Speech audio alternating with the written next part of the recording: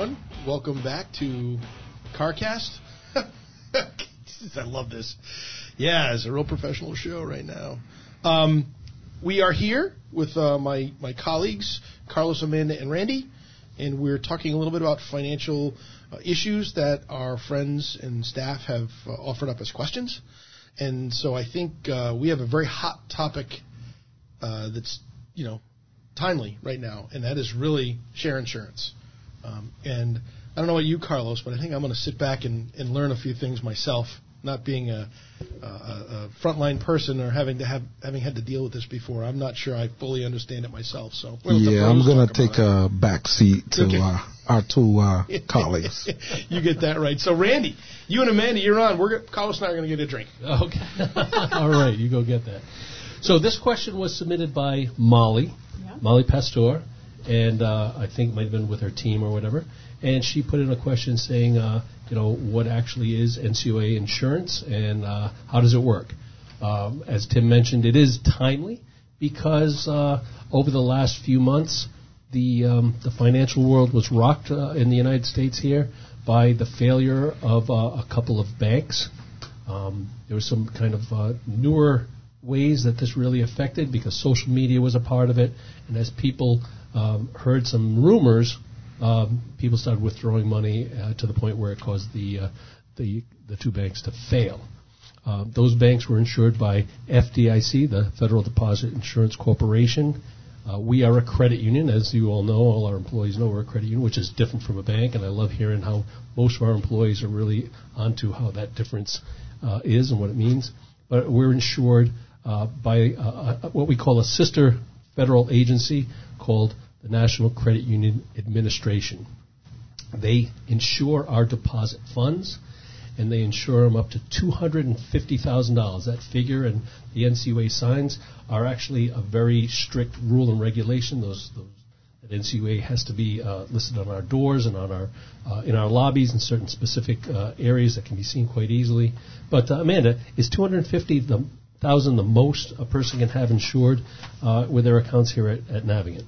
Actually, it's not. It all depends on how somebody is structuring their accounts and their allocated money. So there's different ways to be insured for a little bit more, but it really comes down to having a conversation with the banker and talking about what products best suit you. So it's about account type and the Correct. Registration of those types. Correct. Sure. Okay. So if I have a single ownership account, single accounts in my name alone, the most I can have in that one account is $250,000. So there you go. It's pretty simple. It's in my name alone.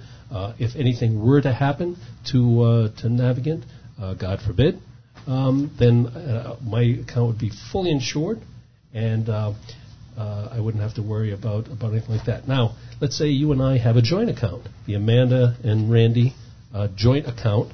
How would that work? Card. Hey, where's your debit card? So that would actually be $500,000 because that is both you and I together insured. So it's not $250 separately. It's actually they put it together. Correct. Okay. And even though if I had $250 in my separate account, has nothing to do with that. Correct. All right. So already you and I have $750,000. Yeah. And you're not getting a debit card. All right. The next type would be retirement accounts or IRAs. Yeah, absolutely. So $250,000 per individual. Obviously, you can't have a joint IRA account. So if I had my own IRA account, I would be insured up to $250,000. Right. And IRA accounts can be rollovers from other companies. They can be IRAs that they've been building over the years, whether they're Roth, whether they're both combined. So it's not, a Roth is separate from a regular IRA. And it can also include an inherited IRA, too. So if somebody correct. passed and you were the beneficiary, then that would be included as well. Great point. So then the next account type would be trust accounts. Mm-hmm. Now, trust accounts are a wiggly little thing because there are quite a few different types. What fall under regular, what we call revocable trusts, are POD, which stands for payable upon death.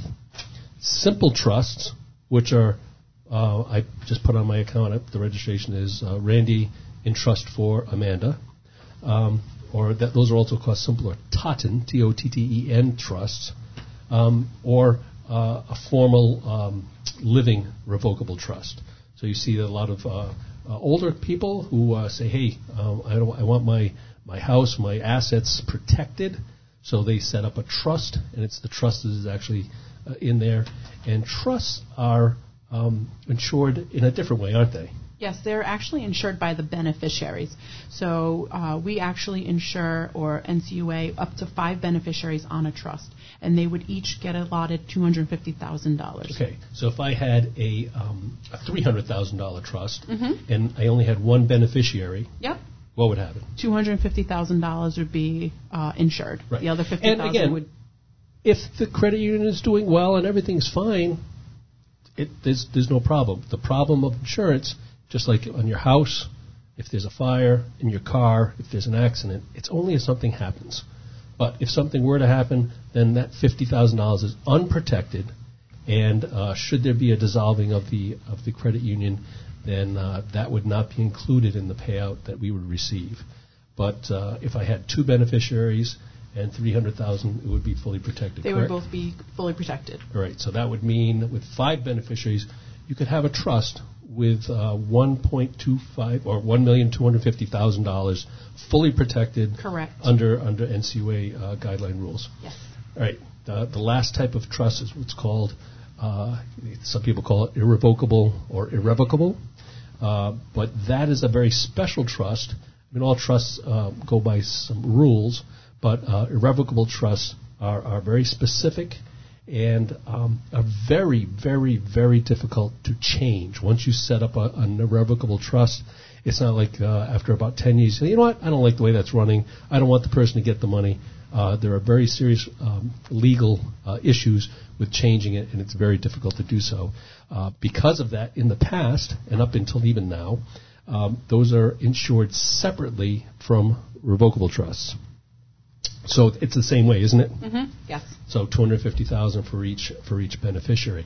However, something interesting, because we had a customer, a member, come in and ask about this. I did some research and I noticed that FDIC, again, a sister organization, government agency to NCUA. FDIC is much, much bigger. It insures much, much more deposits. But what FDIC, if you would notice and look at the regulations of FDIC and NCUA, they mirror each other in almost every single way. But what FDIC has changed is that as of January 2024, they will be combining revocable and irrevocable trusts together. So there wouldn't be that double dip or that double coverage for these 2 different types of trusts. Currently, NCUA, and I called our league, who checked with some people and staff at the NCUA and said, well, there was nothing on the docket. There was nothing in any type of motion to do any change like that. But you never know, because they do tend to follow each other. But as of now, the irrevocable trust is insured separately. Wow. But I guess that's not everyone's problem. It certainly isn't my problem. Is it yours? Do you have to worry about how much? Not mine, not yet, unless you're on my joint account with me. So can I ask you a question? Absolutely. Sorry. So you guys have been talking a lot about $250 for one, $500 between the 2 of you, then another $250 if you had a different type of account. Then you get 5 beneficiaries off of your. So you can have a whole boatload of money insured. Yeah. If you have it all done the correct way. It's all the correct way. You could actually have several $1 million. A family of 4 or 5 could easily have $4 or $5 million, or several $1 million anyway, insured by NCUA. Yes. Luckily, there's a great tool that even when I was in the branch, and I know Randy gets quite a few phone calls about how do we figure it out, right? How do we estimate what we can secure and protect? So I think Carlos actually has the answer to that.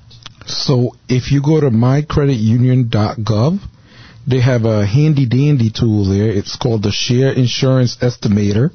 It's for people like Tim and myself that are not experts like Randy and Amanda, right. But it's for anyone. You want a refresher, or you don't want to leave it up to what you remember. You go to that site, mycreditunion.gov. You go to the Share Insurance Estimator, and it walks you through the right the right steps and how much would be insured. Yeah. And it's called the Handy Dandy estimator. It's called the Share Insurance Estimator. Okay. It's a handy dandy tool. Oh, okay. I get the handy dandy.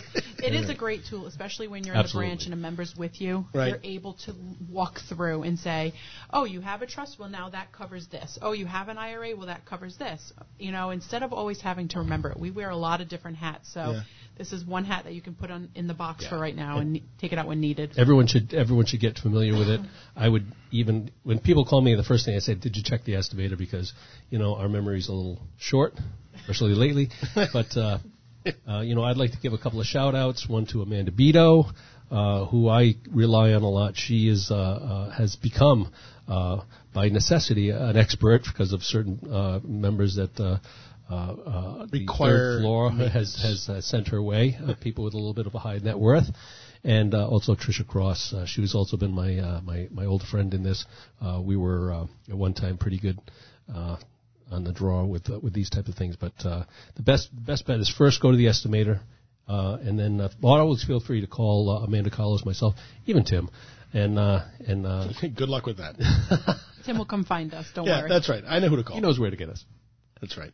All right, you guys. Well, listen. Thanks. I think this is a hot topic. It is important because the frontline staff gets a little nervous about it. Right. And I think the last thing I'd like to say is, again, if someone comes in very upset or very nervous, to calm them down. Say, look, you know, this is if anything happens, you know, we're in good shape, but we would never want to say, oh, don't worry, we're in good shape. You don't have to worry how much it is.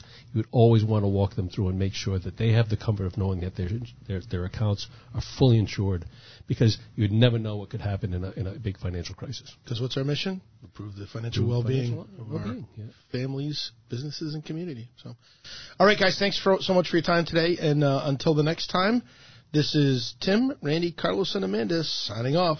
Bye. Are tents covered in the... Oh, you already shut it off.